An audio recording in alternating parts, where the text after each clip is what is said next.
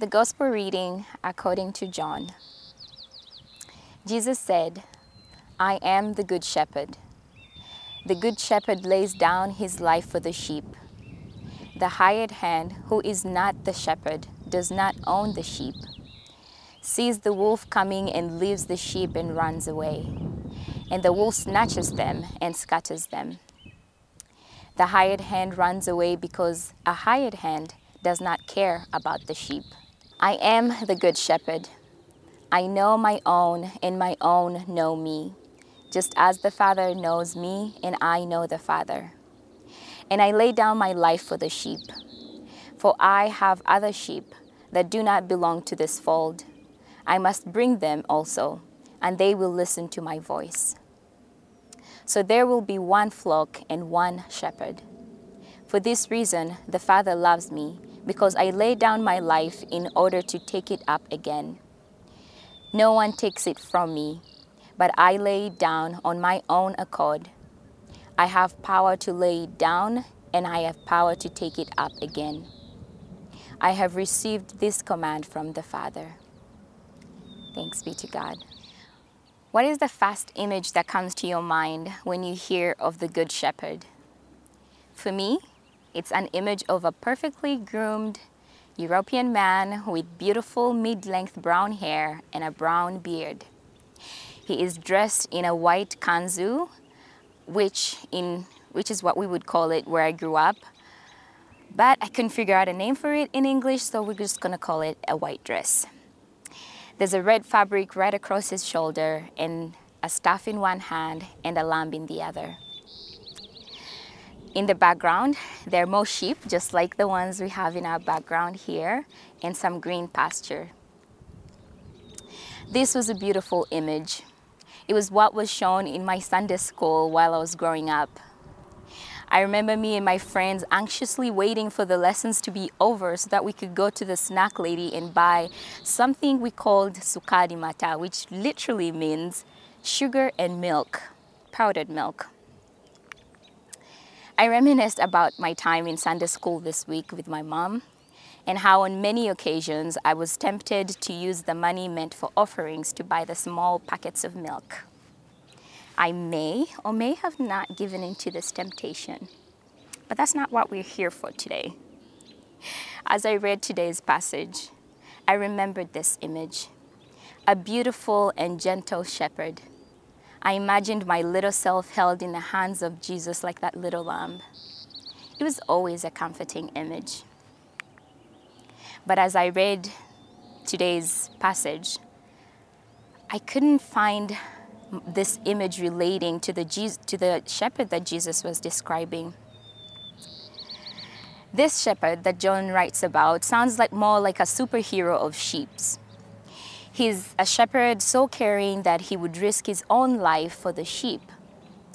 So I went to Google, as my mother would call her, Grandma Google, and asked what was a life of a shepherd in Jesus' time would look like.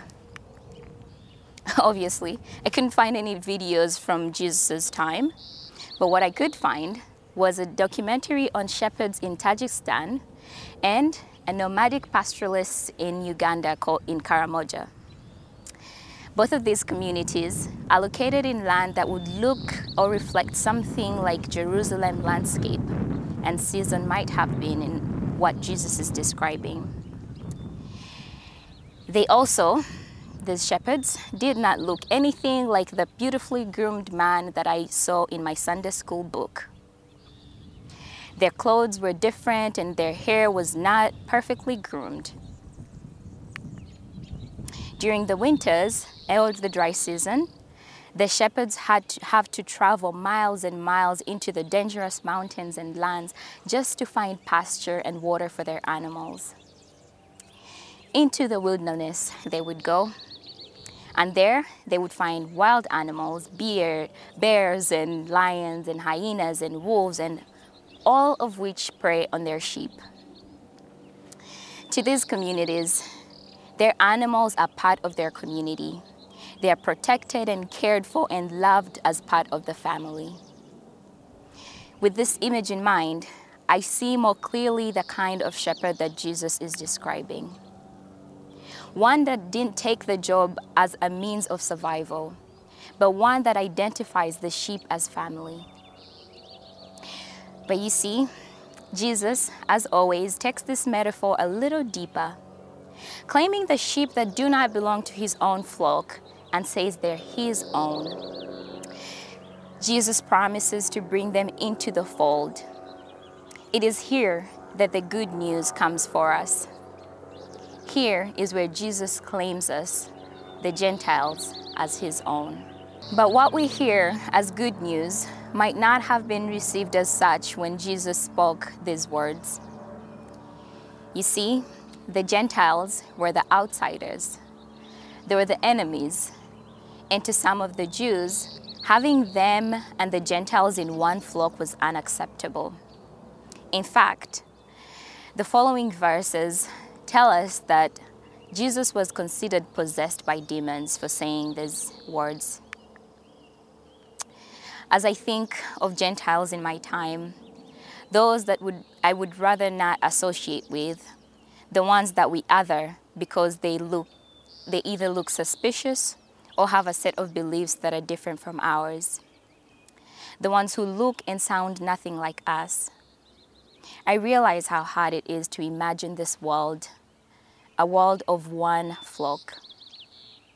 With the many separations that we have in our society according to race, class, borders, social norms, languages, and many others. And with justice systems and social systems that feed into this separation, it almost feels impossible to see this kind of flock that Jesus is presenting to us. But that is until I realize that Jesus does not allocate this work of calling and bringing together to me. He, in verse 16 says, he will call and bring together himself and he will call all of his flock together. Even when it may not look like it, God is still working. God is working in the world through each and every one of us, using our many gifts and talents, working in ways both visible and invisible to bring us, his sheep, into the fold, into one flock under one shepherd, guiding us with a staff and driving away beasts with his rod. With this, I remain rest assured that even in my fear and despair, in the darkest valley, I fear no evil, for God is with me. A God who walked with an imperfect people for hundreds of years, loving and protecting them even when they disappointed and rejected her. God who walked and lived amongst sinners. A God who will go to the ends of the world to walk with us in the darkness, pulling us out of the darkness and into the light. That God, Jesus, the Good Shepherd, who will risk disruption of norms and divisions to create a flock that includes all of his children. The Good Shepherd, who will fight wolves and lions, knowing full well that it will cost his life so that we can be held in all our complexities and different identities, like the little lamb from my Sunday school book image from many years ago. Held in all our perfect imperfections by an almighty, all-loving, and all-out God who promises to reach out to us even when we do not know that we belong to him. And we, as the psalmists say, will dwell in the house of our Lord forever. Amen.